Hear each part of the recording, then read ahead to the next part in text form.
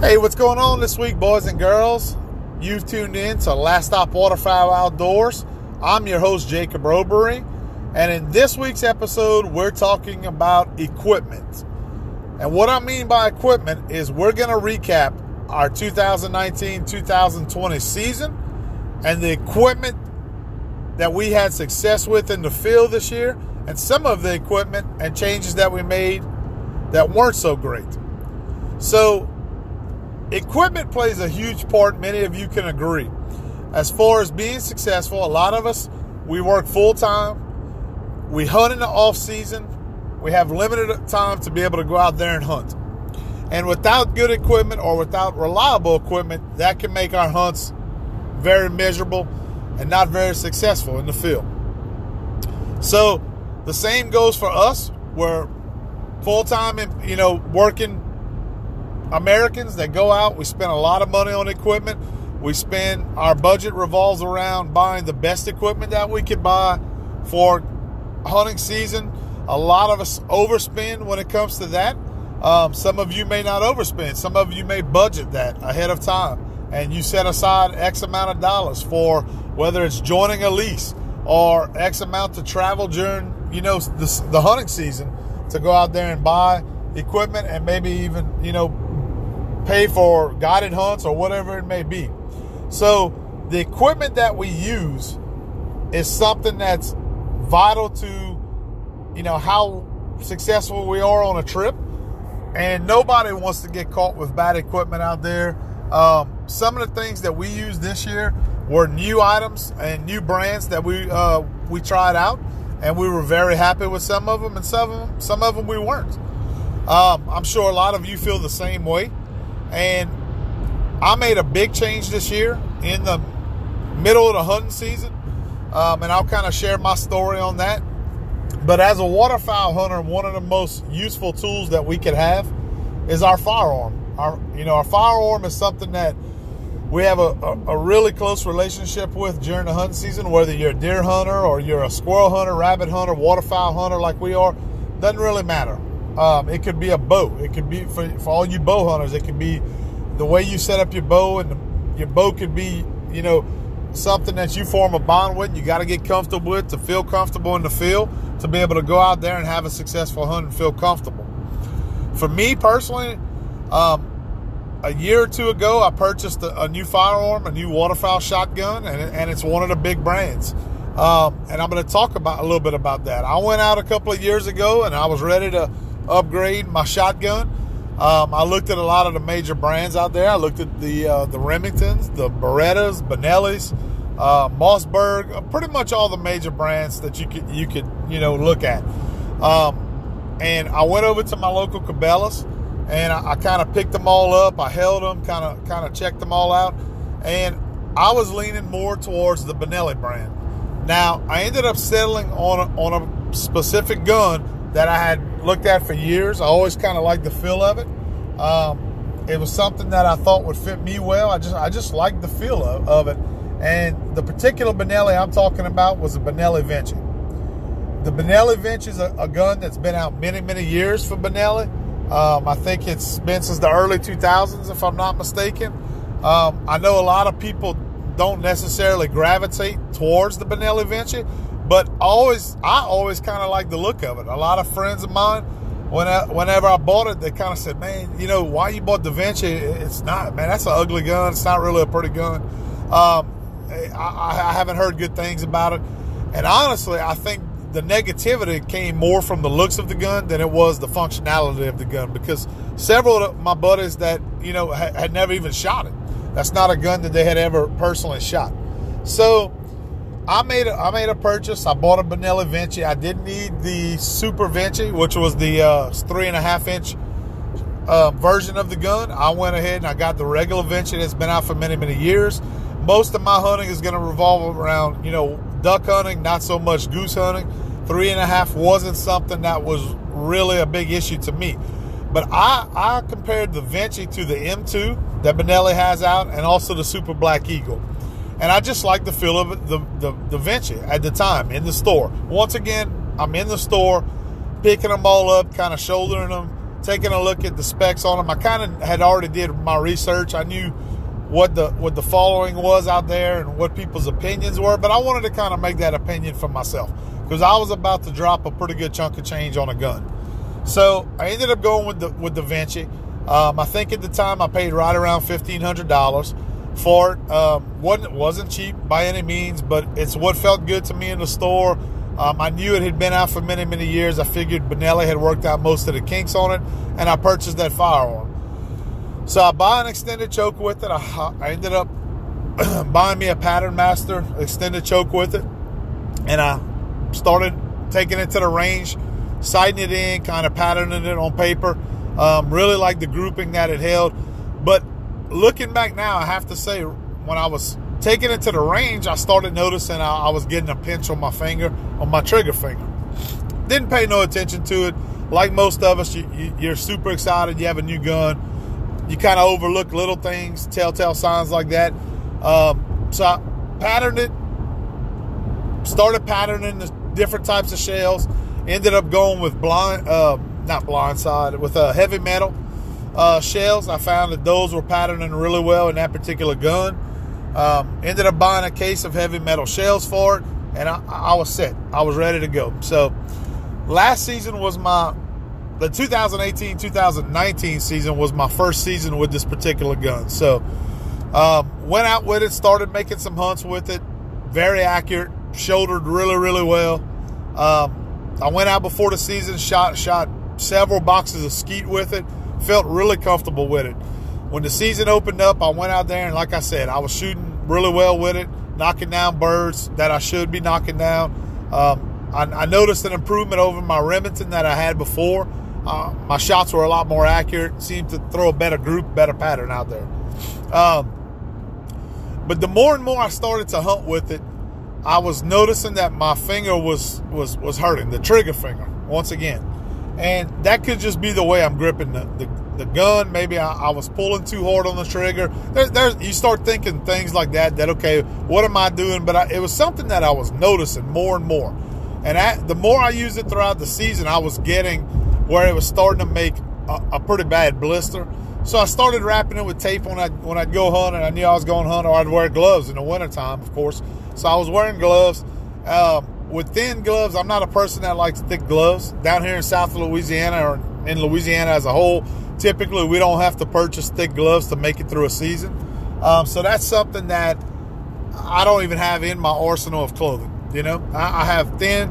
I worked for Cabela's for many years, so I was blessed to have access to discounts on a lot of outdoor clothing, and I have some great thin, kind of tacky feeling Cabela's gloves.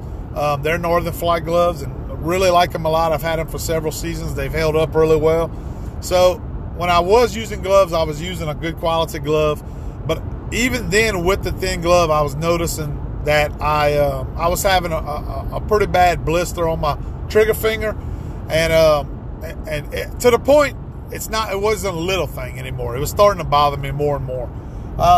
So anyway, I made it through the 2018-2019 season, but in the back of my mind, I kind of had that on my mind saying, you know what, let me look into this a little bit more. So after the season ended, I kind of went online, started searching and Googling maybe other guys to see if they had the same, complaints that I was having about the gun. And once again, it wasn't personally nothing with Benelli. It wasn't nothing. It was just the design of the gun and my personal way I shoot. That's all it boiled down to.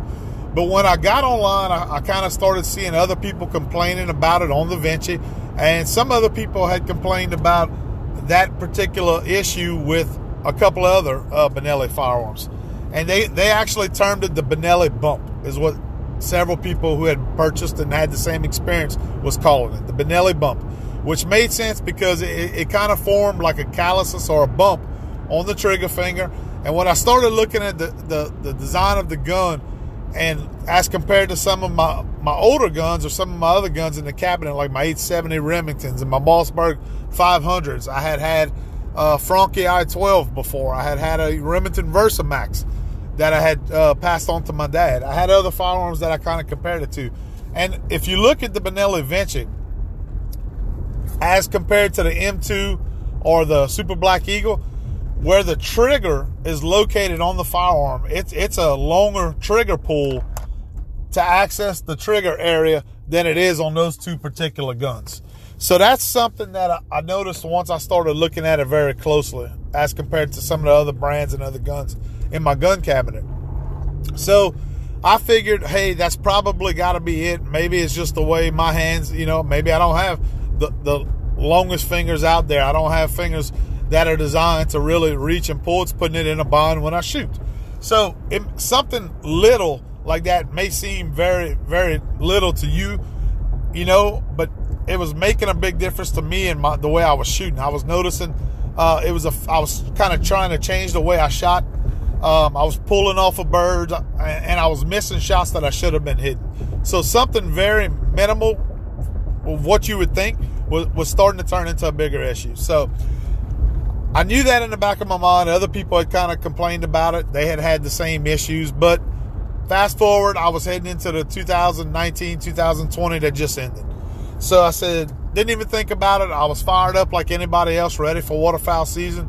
I got my gun out. I had already cleaned it when I put it up the previous year, and I was ready to take it to the range, go start shooting skeet. So started taking it to the range before the season. Started shooting some clays, and when you're shooting clays, most of us that shoot clays, we'll shoot quite a bit. You may go a week and shoot a complete box of clays. You may go a few weeks later, shoot another box of clays. That was my situation, what I was doing. I was trying to run some rounds through it, kind of get on it so I could practice my shooting and get ready for the season. So when I had went a couple of trips and shot quite a bit of clays, I really started noticing that it was coming back on my finger from where I had the blister and stuff the year before. It got so bad that at one point during the first split of this season, I actually sliced my finger open before it got cold and I was wearing gloves with it. It sliced my finger open in that same very spot, and I said, okay. I said, I gotta seriously take a look at this. So when I sliced my finger open, a couple of hunts after that, I started taping it up, and I just found I was adjusting the way I normally shoot, my natural way of shooting a firearm, and I started missing a couple of birds on a few hunts, and I said, okay, you know what? I gotta take a serious look at this. So in between the first split and the second split, when we were actually in the split itself here in Louisiana, I went over to Cabela's and I was looking at firearms, kind of picking up a couple of different ones. And I talked to a guy in the gun library over at my local Cabela's in Gonzales. And I told him, I said, I'm having an issue with it. I showed him on my hand, and he said, well, let's grip one. Let me see how you shoot. Let me see how you're holding it. We did that, and he said, you know what? He said, you're a big guy, but he said, you have, short sausage fingers. He said, you have short, stubby, fat fingers, He said, and I could see where the reach on the Benelli Vinci is longer for you than on some of the other firearms. And you know what? The guy could have been BSing me. He could have been just trying to sell me a firearm, but it kind of got in my head, and I was looking at it, and I agreed with him. That's something I kind of noticed before already, like I said, from when I was looking at the designs of the guns. And in no way or shape am I trying to bash Benelli. This was not a flaw that Benelli had with the firearm. This was just me as a shooter. It wasn't necessarily fitting me perfectly. So I don't want to sound like I'm bashing Benelli, because that's not at all what this was about.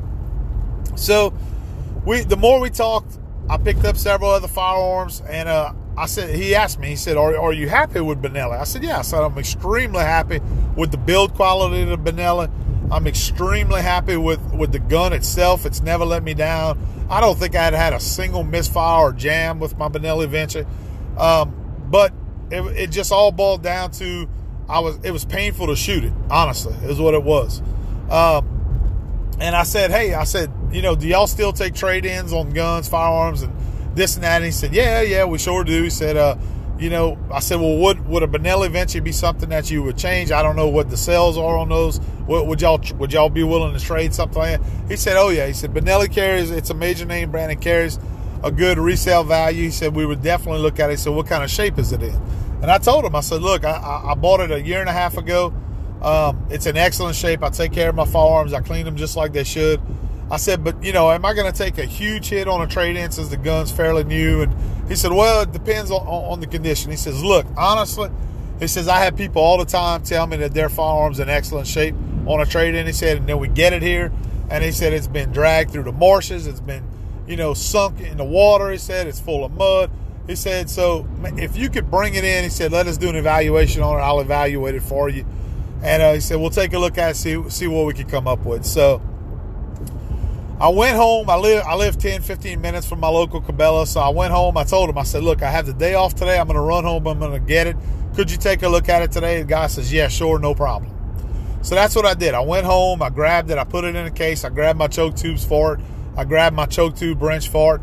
And I brought it as if I was planning on trading it in. And I wasn't going to be coming home, with the gun that day. So I brought it to him, and when I got back to Cabela's, he walks me back over to the gun library. And if you've never brought a firearm into one of these big box retail stores, they do it the right way. Typically, you'll have somebody check the firearm in. You have to have it in a case, and they'll walk you over to the hunting section and take a look at it. So that's what this gentleman did. So we get into the gun library, and he unzips the case, and he pulls it out, and he looks at it. He kind of smiles at me. And he says, man, you weren't lying. He says, this thing looks like it's brand new, like it can be, sold on the shelf like a brand new gun. I said, well, I was honest with you. I was trying to be as honest as possible. I told you I take very good care of my firearms. I didn't have any kind of scratches on it. I had an extended choke tube with it. That was an $80 choke tube that went with it, as well as the original factory tubes. And we went from there with it. And he says, well, look, let me pull up some numbers. He says, but why don't you go take a look at the firearms we looked at? He says, I know you said you're happy with the Benelli quality. He says, let me ask you a question. He says, have you ever looked at Franchi, the Franchi brand? And I said, yeah. I said, actually, I have. I said, I had a Franchi I-12. I said, I still have it in my collection. It was a really, really good gun. It was one of my first high dollar firearms I had ever bought when I started making money and working. The I-12 was a model that Franchi had years ago. That was a semi-automatic shotgun, and it was real reliable for me. And I knew the history behind Franchi. Franchi was a brand that is actually owned by the Benelli Corporation. They are made in Italy, just like the Benellis are. They're priced a little bit more budget-friendly than the Benellis are. They don't quite carry the price tag of the Benellis, but you don't really sacrifice a lot of the Italian quality in them. And he said also Stoeger. He said Stoeger's another brand that they own. He said, now, for those of you who are familiar with Stoeger, you're probably aware that they are made in America. They're owned by Benelli, but they are an American-made. That's their American-made gun that they make here in the United States. And I have friends of mine and other hunters that I've hunted with that shoot Stoeger, and they're phenomenal firearms, to be honest with you. Never had issues with them. Most of the guys that have them, that I've hunted with, have been very happy with them. They're more of a budget-friendly shotgun and brand than Franchi or Benelli. They're made here in the States. They don't have to get imported. There's a lot of stuff that goes into keeping the price tag a little lower on them, but the quality seems to be very good. So I picked up a Stoeger. I looked at the Stoeger. I picked up a Franchi, and honestly, Franchi felt really, really good to me. This time I paid a lot of close attention to the trigger pull on it. It wasn't nearly as far of a long of a trigger pull and as far of a trigger pull as it was with, say, the Vinci that I had before. So it felt really good to me. It was small, it was compact, it was light, and I really liked it. So he made me a really good offer on trade-in for going with a previous year model Franchi. And I ended up trading in my Benelli Vinci for a Franchi Affinity. So the Affinity platform is based off of the original Super Black Eagle platform, which is field proven, been out for many, many years. A lot of you probably shoot that firearm or maybe have that firearm, and you moved on to a Super Black Eagle 2 and maybe even a Super Black Eagle 3. So he kind of explained the history to me on the Affinity. The platform looked very similar to the Super Black Eagle, the original one. Very light, like I said, compact. Threw up on the shoulder really, really well. Trigger pull seemed to be really good. And it was smooth, to be honest with you. It was smoother than the Stoeger. So I ended up making a trade on the Super Black, on the Vinci that I had, and going with the Franchi Affinity. So the second half of the season, when we were still in between splits, I bought that firearm. I took it to the range immediately. I patterned it. I purchased another Pattern Master extended choke for it. I shot the stock chokes versus the extended choke with Pattern Master. Really like the Pattern Master. It seemed to pattern very similar to what my Vinci did. So second split comes around here in Louisiana this year, and I was ready. I had a brand new firearm. I had already patterned it. I was ready to go. And even though in the previous episode we recapped the season, it wasn't a phenomenal season this year, I was able to have a very successful second split. As far as the birds that I did harvest, I shot really well with that particular shotgun. So, the Affinity, it's one of those guns that doesn't come in a 3.5 inch, or at least the one I purchased didn't come in a 3.5. But once again, that wasn't something that was important to me. I didn't have to have a 3.5 inch. I was looking for 2 3/4 and 3 inch Magnum loads is what I was looking for. That's what I hunt 99% of the time with my firearms. If I have to go to a 3.5, I have other shotguns in my collection at home that I can hunt goose with. If I ever go on a goose hunt, get invited to go on a goose hunt, I have 3.5 capability, but I didn't need it in my particular everyday waterfowl shotgun. So I have to say, making that equipment switch in the split of the season this year made a huge difference in the way I was shooting. My percentages went up a lot with the Affinity over my Vinci that I had. And I have to give, props where props is due to the guy at Cabela's who helps me out. His name was James. James, if you ever come across this podcast or you listening to this podcast, I have to say thank you to you. You really took the time to kind of help me out in that situation. And you weren't just trying to sell me a firearm. You actually tried to put me in something that was a good fit for me. And I want to thank you for that. I've actually stopped back by the store since then and thanked James in person. But I just want to say thank you again, James.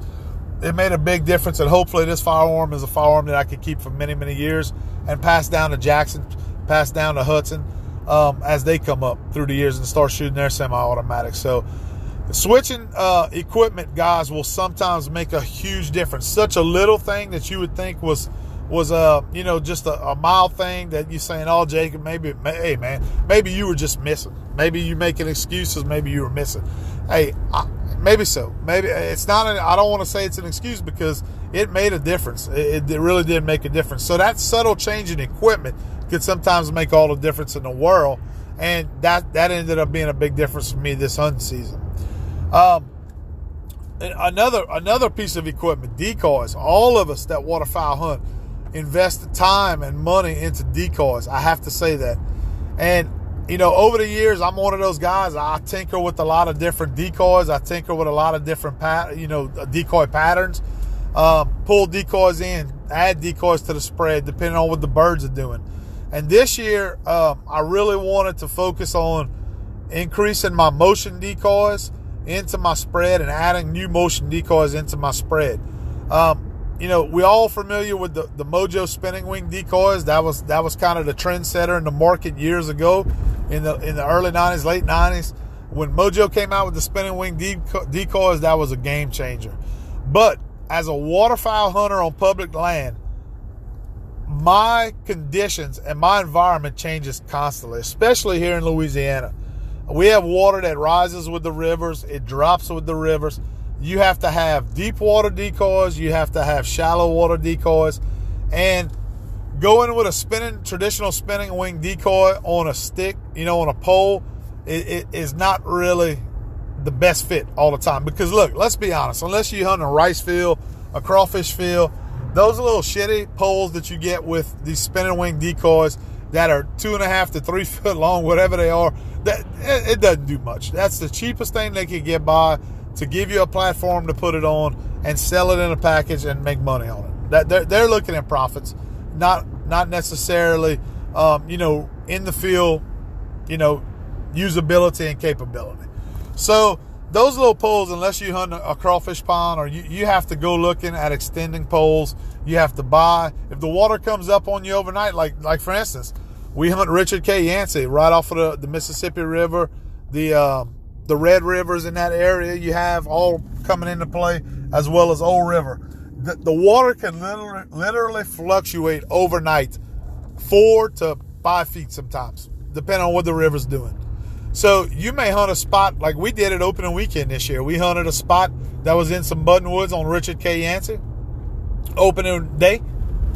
The second day of the season, we went back. The water had came up 1.5 feet, almost 2 foot overnight where we hunted at. The following weekend, Troy and Tioga, two of our buddies that we hunt with all the time, they had went the second weekend of the East Zone, and the water had come up almost 4 to 5 foot. That's how much it had fluctuated from opening weekend. So they had to hang their motion decoys, their mojos, in the buttonwood trees. They actually hang them by a string in the buttonwoods because the water fluctuated so much the poles wouldn't. Now, we're talking about longer poles, 6 foot poles, 8 foot poles, still weren't enough because the water had come up so much over what it was the week before an opening weekend. So they were hanging them in the buttonwood trees. So I told myself, I said, okay, we got to look at a different solution. So, traditionally with spinning wing decoys, the ones that we were talking about here, Mojo was one of the first brands, like I mentioned, the Pioneer. Phenomenal decoys. Never really had issues with them. But Mojo ventured out into other decoys. They started looking at some of the other brands coming out like Higdon. Higdon was making a motion decoy that I'm very fond of, the Pulsator. The Pulsator decoy is basically, it's a duck butt that has a bilge pump, a water bilge pump attached to the butt of it. And it'll kick it and make it mimic a feeding duck in shallow water. So like your puddle ducks, like your mallards, your pintail, stuff like that, species like that. It does a really good job of creating subtle movement in your spread. It has ripples throughout your spread with all your normal decoys, but you don't have the spinning wing effect like they're so used to and accustomed to seeing down the flyway. On a day where there's no wind, I've seen birds decoy and land a foot from a Pulsator before. So, last year before, well, actually a couple of years ago, I bought my first Pulsator, and that was the original one that Higdon had put out. It had a big heavy battery pack that was attached to the bottom of it, and I have taken that thing everywhere and had it in my spread, and I have to say that's been a phenomenal decoy. The only downside to that was it had a big heavy battery pack that came along with it, and you had to throw it. You had to open up the battery pack. You had to connect the battery to it on the positive and negative lead. You had to close it, throw it out there, and you had to hope that you had a good seal on that battery pack and that no water ever seeped in it. I will give props to Higdon, though. On that original battery pack, they did a really good job of waterproofing that box. Very seldom would I open, or do I open, that battery pack to this day and have any kind of moisture or water inside that battery pack. So shout out to you, Higdon. The original Pulsator was a hell of a good design, even though it had to have a battery pack attached to it. Now, the downside to the battery pack on the Higdon decoy is that you were limited on the depth. If you fished a deeper water and you threw that battery pack out, it wasn't going to move on you so much unless you were in any kind of current, but it had the weight to hold it in place. But, I'd say the battery pack with the cord lead that you had in the decoy, you probably had about 6 foot that you were good for. Or if it was deeper than that, it would weight down the duck butt. The bilge pump hose would go in the water, and you might not have the action that you would in a shallower environment. So it wasn't quite the same action, but it was still pretty good, I have to say. So since then, Higdon has come out with the new Pulsators, the XS series. And in the XS series, what they have done is they've taken lithium battery technology and they've put it into the decoy, therefore eliminating the battery pack. Purchased some of those, and they've been extremely reliable in the field. I switched to those this year over the Mojo flyway feeder. For those of you who aren't familiar with the Mojo flyway feeder, it's their version of a bilge pump duck butt. But honestly, I'm just going to be honest here. And Mojo's a Louisiana company. I don't want to necessarily bash a Louisiana company because that's not what I'm about. But I'm trying to keep it as honest as possible for everybody who listens to our podcast. If you're going out there and spending your money, your hard-earned money, and you don't have a lot of cash flow to buy decoys, I'm going to tell you, stay away from the Mojo flyway feeder. It's just not good. It's not good quality. I purchased a Mojo flyway feeder. It was working pretty good, and then all of a sudden, just locked up and doesn't work anymore. And this thing wasn't even a year old. So, as compared to the Higdon Pulsator, price-wise, the Higdon Pulsator runs you about $139 MSRP in most stores like your Cabela's and your Bass Pros and your Academy stores. To where Mojo's flyway feeder runs $99. So it's about $30 to $40, say $50 at the most cheaper than the Higdon. But I can tell you from my experience and having both decoys in the field, and I take care of my equipment, that the Higdon is worth it. Paying the extra $40, $50, whatever the price difference is. Like I said, that original Pulsator with the battery pack that I have one of them. I've had it 5 or 6 years. It was my first water motion decoy. That wasn't a traditional spinning wing decoy, and it's still kicking to this day. The only thing I've had to change is a 12-volt battery in it. My flyway feeder from Mojo didn't even make it through last season. It had the platform that it was built on, it just wasn't a good design. It seems like the bilge pump on it was way cheaper than the bilge pump that came on the Higdon decoy. So I got out of that. I threw that flyway feeder away. Didn't even contact Mojo on it. Who knows? Mojo may have, bagged that product. Maybe it's shame on me. I should have contacted them if I was disappointed in it. But I didn't do that. I was in the middle of the season. It locked up on me. I threw it away. I went to the store and I bought new decoys to replace it. So now the same year, which was the 2018-2019 season, not only did I buy a flyway feeder from Mojo, they also came out with the Flocka flickers. I thought to myself when I saw the Flocka flickers at SHOT Show, I said, oh my God, this is going to be amazing. This is going to be why didn't somebody think about this before? The Flocka flickers come in a 6-pack. Most of you who use them, you'll know this. They come in a 6-pack. They sell for $100 a 6-pack at most big retail stores. I went out and I said, I have to buy me a set of Flocka flickers.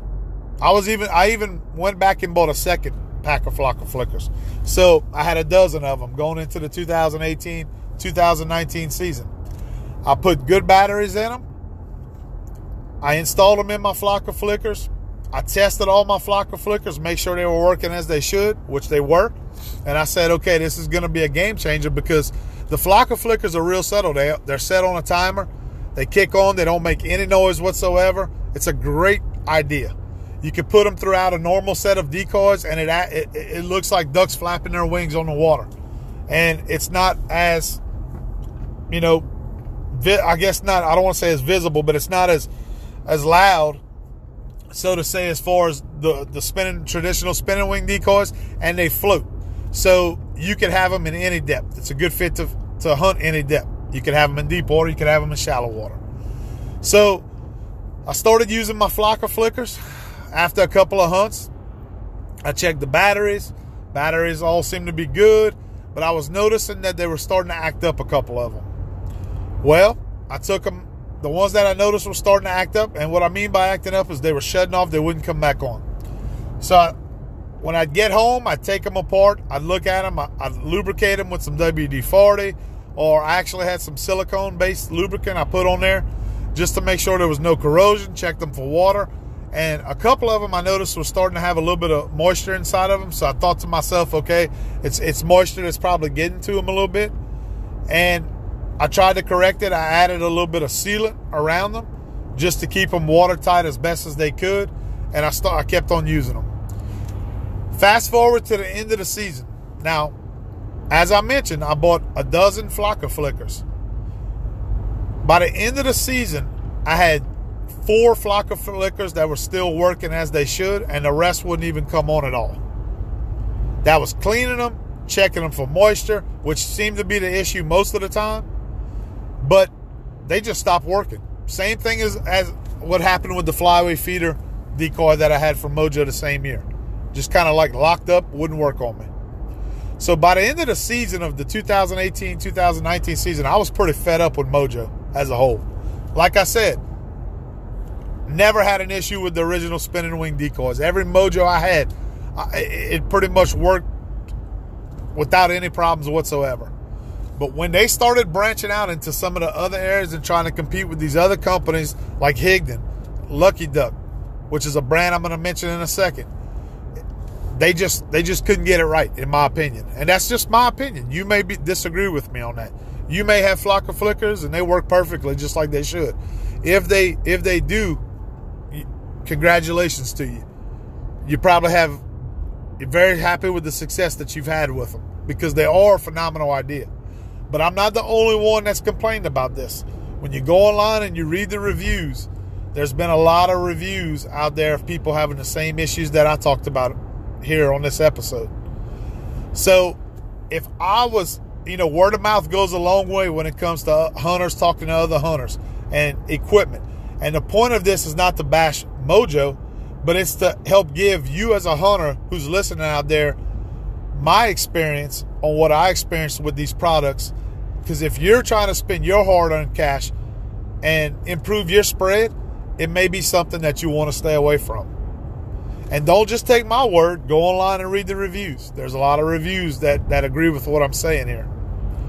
Now, speaking of reviews, I mentioned Lucky Duck. Lucky Duck's a brand that's been in the business for many, many years now.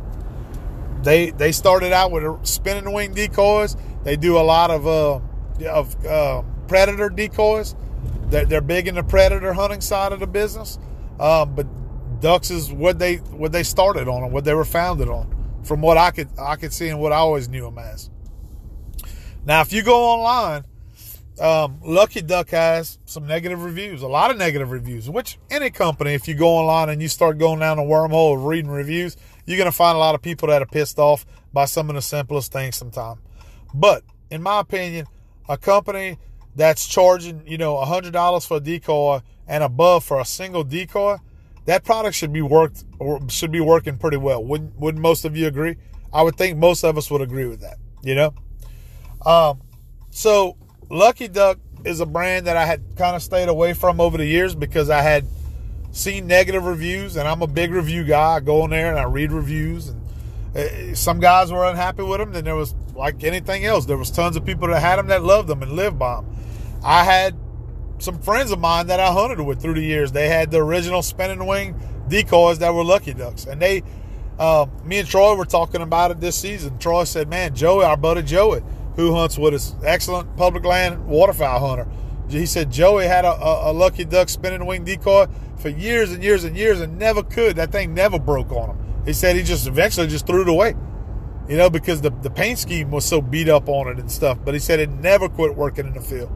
So I was at a point this year where I wanted to add some additional motion in during the season to my spread, and I went over to Cabela's, and a lot of you may experience this. I'm not sure if it's just here in Louisiana, but when opening season starts and right before the season starts, you can pretty much have your pick of what motion decoys and what decoys you want to buy.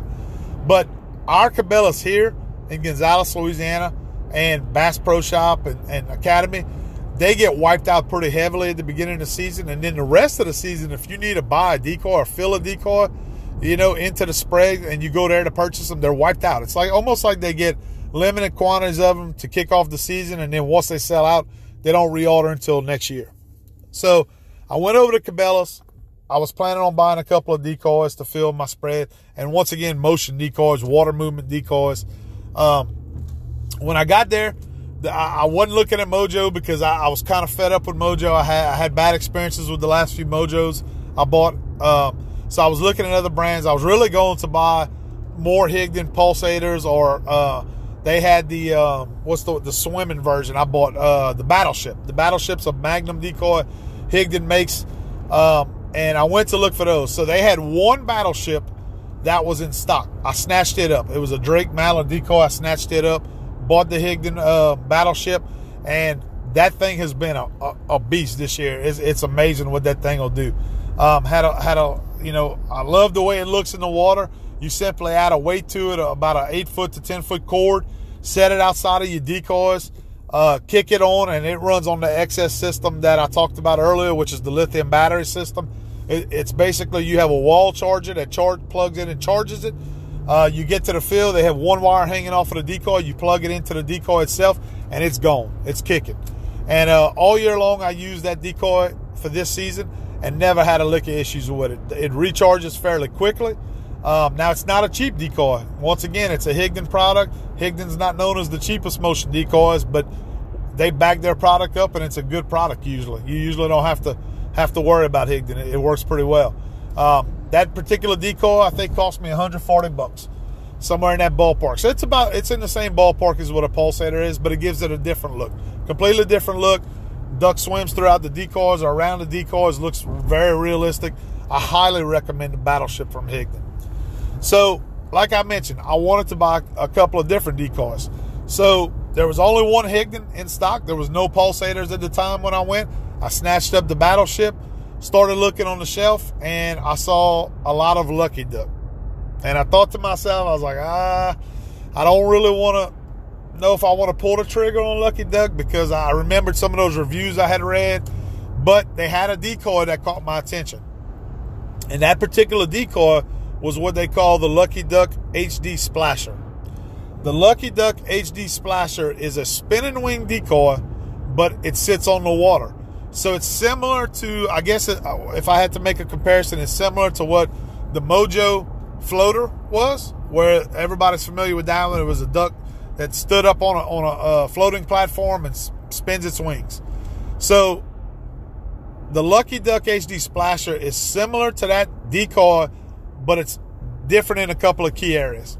First of all, it sits on the water like a normal duck would sit on the water and swim on the water when it's sitting on water. It has a small, low-profile foam pad that goes underneath it that allows it to float, which tends to work very well with it. It has a single wall charger, and it plugs in, and it's very simple to charge it. It runs, the one that I bought from Cabela's. Now, they come in different ways, I've discovered since then, but the one I bought from Cabela's that day had a remote system with it, so you could turn it on and off. Or, if you don't have the remote, when you open up the decoy to turn it on, it has a delay and a full-time switch on it. So you could run it nonstop, or you could have it on a delay without having to use the remote. On that particular one, the wings are different than that of a traditional spinning wing decoy, because it's kind of a hybrid. It's a spinning wing decoy, but on the wings itself, the wings are magnetic that go on the decoy. They have little rubber flaps that are riveted onto the wings of the decoy, that as the decoy spins, those little strips hit the water and it splashes water. It's very subtle.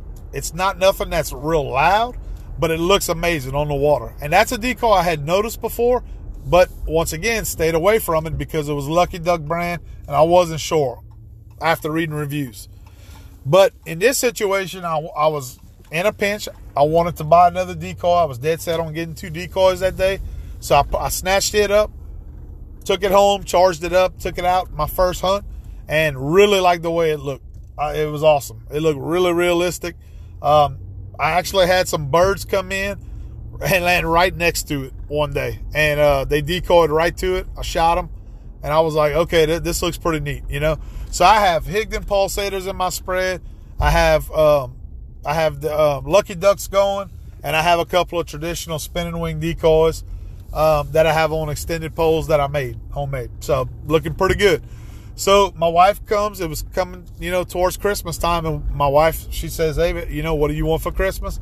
I said, "Hey, what a perfect time to have her, get me a couple of decoys." And you know how that is, guys. You don't have to hide it from the wife. If it's a Christmas gift, she's willing to buy it. I told her, I said, "Baby," I said, "I want a couple of decoys." She said, "Well, what do you want? Give me a list." So I went on Amazon. We're huge Amazon Prime people, just like a lot of you are. So I went on Amazon. I looked up Lucky Duck. I was so happy with my HD Splasher. I said, I want to add a few more to the spread. They just look, really, really good in the spread.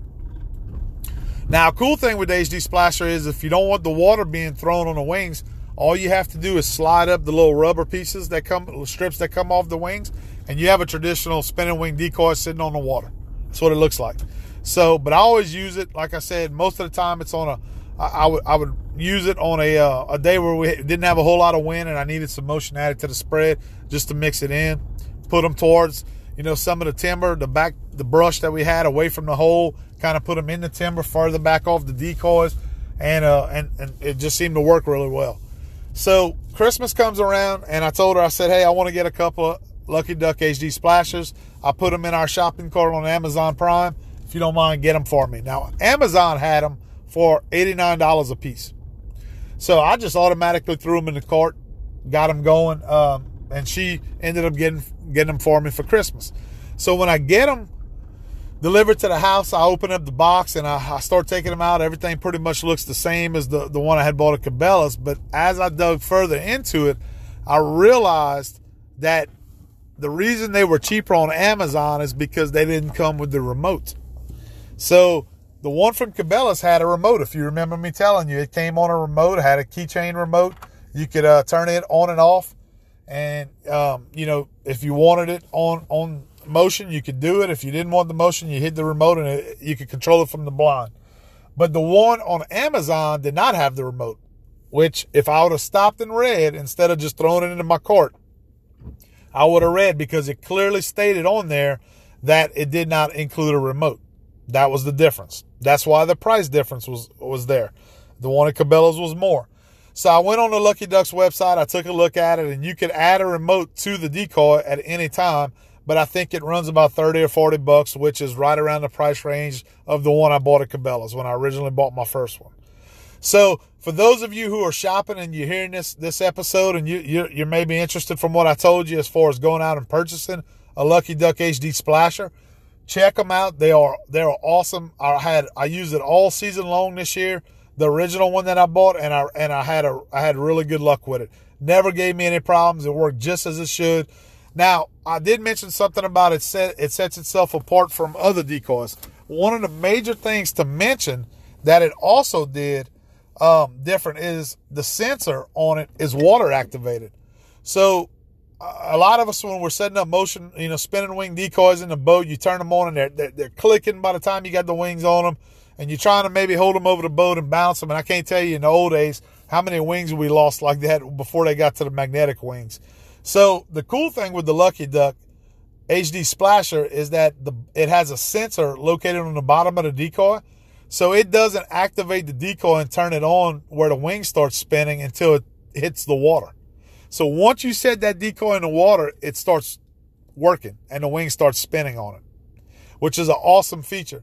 So, honestly, dollar for dollar, the success I had this year with that particular decoy, it is worth its weight in gold. It's got some really cool innovations. So Lucky Duck is a company I want to give a shout out to. All those rumors that I heard, from reading reviews and stuff over the years, is not something I personally experienced this year. Just the same as my experience with Mojo, the Mojo motion water movement decoys, might not be the same experience that you have with yours if you've tried some of those same decoys I talked about. It's different for everybody, I'm sure.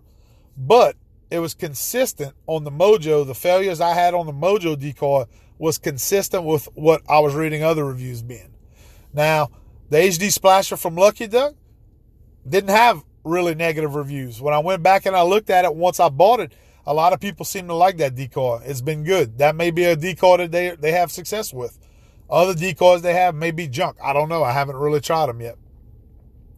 But they were successful for me this year. And I highly recommend the HD splasher. So if you're in the market for a water movement decoy, the HD splasher would be something to check out. Just remember, they are available on Amazon.com, but they do not come with the remote. So if you're looking to have a remote and control it from the blind as you see fit, it will not work, that particular decoy, without purchasing another $30 or $40 remote. As compared to if you go to your Cabela's or your Bass Pro, they sell a version of it that comes with the remote. Just make sure you check that out on the box. Those are typically running in the $130, $140 range for that particular decoy. As a matter of fact, thinking back, it might not be quite that high. I think that Lucky Duck HD splasher ran me in the ballpark of about $119, $120, somewhere in that ballpark. They were a little bit more affordable and less expensive than the Higdons are. But just recapping, Higdon, if you're in the market for motion decoys, Higdon is phenomenal. You're going to pay a little bit more money for them, but the quality in the Higdons is exceptional. It's just really, really good. The Pulsator XS, the Battleship, that's all decoys that I've personally bought and used, and they have worked flawlessly. Haven't had any issues whatsoever with them. So that's a couple of pieces and reviews on some of the equipment that we used this year. We made some changes on. First, it was my shotgun of choice. I made a change on the fly in the middle of the season. It ended up working out pretty well for me. If you're in the market for a new shotgun, I highly recommend Franke. Anything by the Benelli Corporation has been solid that I've had. It just comes down to personal preference. If you're in the market for new decoys, and you're looking for specifically water motion decoys, I highly, like I said, suggest Higdon. So far, Lucky Duck HD Splasher is a great decoy. As a matter of fact, this week I was searching online just after the season, seeing if they had any sales on them. And Gander Outdoors, which it was previously Gander Mountain, I believe. They're owned by Camper World now. They have retail locations now that are sporting goods locations. So they've changed them. I don't know if they were the original Gander Mountains and they just changed the name or whatever it was. But they actually had them, Gander Outdoors it's called. They had them online, the Lucky Duck HD Splashers, without the remote, just like the ones on Amazon. They had a sale on them for $59 a decoy. Guys, that's a steal. So we actually snatched up a couple of more of them. I called Troy, a couple of buddies in our group that hunt together, and we purchased a couple of them and snatched them up. Now, I went back 2 days later, and they had went up $10. I don't know exactly what the reasoning was there, but they had shot up to $69. And on Gander Outdoors, if you had an order of $100 or more, it was free shipping. So that's a pretty good deal. So, that just, hopefully that helps you out if you're in the market for a couple of new pieces of equipment, maybe a firearm, maybe some decoys. Those couple of decoys that we reviewed and kind of talked about here, I can tell you they've been field tested by us. We put them out there. They're solid. They're phenomenal. Besides that, just major equipment that we use. We hunt public land, so we're very versatile. And I'm not gonna stay too long on these, but I have to give a shout out. I've been very happy with this particular brands of equipment that I use. I do get people that ask me what boat I run, what boat some of the other guys run. Here in Louisiana, it's constantly changing. Like I mentioned earlier in the episode, you could be in deep water. The water can fluctuate constantly. We have a lot of shallow water here, a lot of vegetation, water hyacinth. The marshes are real shallow. So pretty much most guys that are waterfowl hunting, at least in South Louisiana, we are running mud motors with shallow water boats. Now, 3 or 4 years ago, I went out, I bought a brand new hull. I bought a War Eagle 648 LDV. And I have to say that hull has been absolutely phenomenal for me. It's a 1648 where we hunt on public land. We want something that's easy to conceal, something that I could run a mud motor on, and I have it paired with a Beavertail 35 Longtail. And I'll be honest, a lot of people when I tell them that, they say, "God damn, a 35 Longtail, that thing must wear you out." I'm a big old boy. I'm 6'2", I'm 85 pounds. But yes, it will wear my ass out. I'll be honest with you. Especially at the beginning of the season, when I first get back into the swing of things, the beginning of the season, I'm 40 years old. I don't recover as quick as I used to in my 20s. I feel it. I'll be honest, guys, I feel it. But it has the power, it has the horsepower and the thrust to get me out of shallow water when I'm stuck and I get on a mud flat. I could dig that Longtail into the mud and it'll absolutely push me off of the flat, no problem. So I have that extra power. Do I always use it? I don't always use it. I don't necessarily need a 35 Longtail, but that Beavertail 35 with a Vanguard industrial engine on it for the power source is an absolute beast. And it's the one that's been out for years. A lot of you probably had it. It was your first surface drive engine. It was your first Longtail engine. That 35 Vanguard, it's carbureted, and guys say, "Oh, man, that thing's cold-natured." I'll be honest with you. I've had this mud motor. That was my third complete season. I've had my Beavertail 35. And, we don't get the cold weather as like a bunch of you up north get it. But if you're listening and you follow the podcast and you're in the northern states, you boys get a lot colder weather than we get down here. Cold weather for us is going to be in the 30s, maybe touch 28, 29. You might be experiencing snow, cold, much colder than we, below freezing temperatures. We don't get that here. So I have to say that 35 carbureted Vanguard has been a phenomenal engine for me. It starts right up. It's never let me down. Now, I do maintain it the way it should be maintained. I'll make sure I have a good cranking battery because it doesn't have a pull start on it. But Beavertail makes a phenomenal engine. They make surface drives. They make long tail engines. They're based out of Minnesota. I think where Beavertail's based out of is Minnesota. Could be wrong on that, but it's up north. I know that. And I've actually called them when I worked for Cabela's. We sold Beavertail products. I've actually called Beavertail with a couple of little questions and stuff about the motor. Get somebody on the phone every time. They answer it. Now we have some phenomenal mud motor companies down here in Louisiana. We have Go Devil. I'm actually a boat salesman by trade. I'm a Go Devil dealer. Top-notch service from Go Devil. Gatortail, ProDrive, Gator Tracks. There's a ton of companies out there. Copperhead for all you small mud motor guys. There's some phenomenal companies. And everybody thinks, if you buy something outside of Louisiana that's a mud motor related, those guys don't know anything about it. They don't know what they're talking about. Well, I can tell you that's false, because this Beavertail engine I have, it's made up north, and it's been a workhorse. It's a beast. Paired with my War Eagle 648 LDV, I could put it in anything. I've never got it stuck. I have to honestly say I've never had that boat stuck. It's roomy. I can hunt 300s out of that boat all day long. Never have a problem. So, look, guys, just wanted to spend some time talking about some solid equipment that we use out in the field. Hopefully some of this information that we shared tonight on this episode helps you out. If you're in the market for some of these same items, check out War Eagle Boats. Check out Beavertail Mud Motors at your local Cabela's. Check out Lucky Duck decoys, Franke shotguns, all these brands that we talked about tonight. That's all stuff that's field proven that we've used and is solid, and I think you'd be very happy with it.